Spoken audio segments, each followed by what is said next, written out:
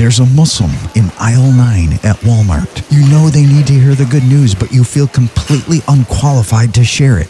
Not true, because if Zacharia can do it, anybody can. Cast yourself in. Zacharia, an Arab believer, had ridden his bike 2 hours to get some training to reach his Muslim neighbors. After the session, Mason, a Frontiers worker, offered Zacharia an audio file of Luke 6, the passage about loving your enemies. Mason said, "Put this on your phone and share it." "I can't afford a mobile phone," Zacharia said. So Mason gave him a printed copy to read to his Muslim neighbors. "Can't read," said Zacharia. Still, he took a copy. 2 weeks later at the next training, Zacharia shared what he did with one copy of Luke 6. He made 150 copies, stood at the center of his Muslim village market, and handed them out. Many returned saying, "Thank you for sharing. Please get us more of these teachings." Reaching Muslims isn't hard. You just have to want to. Ask for some simple tools to get started. FrontiersUSA.org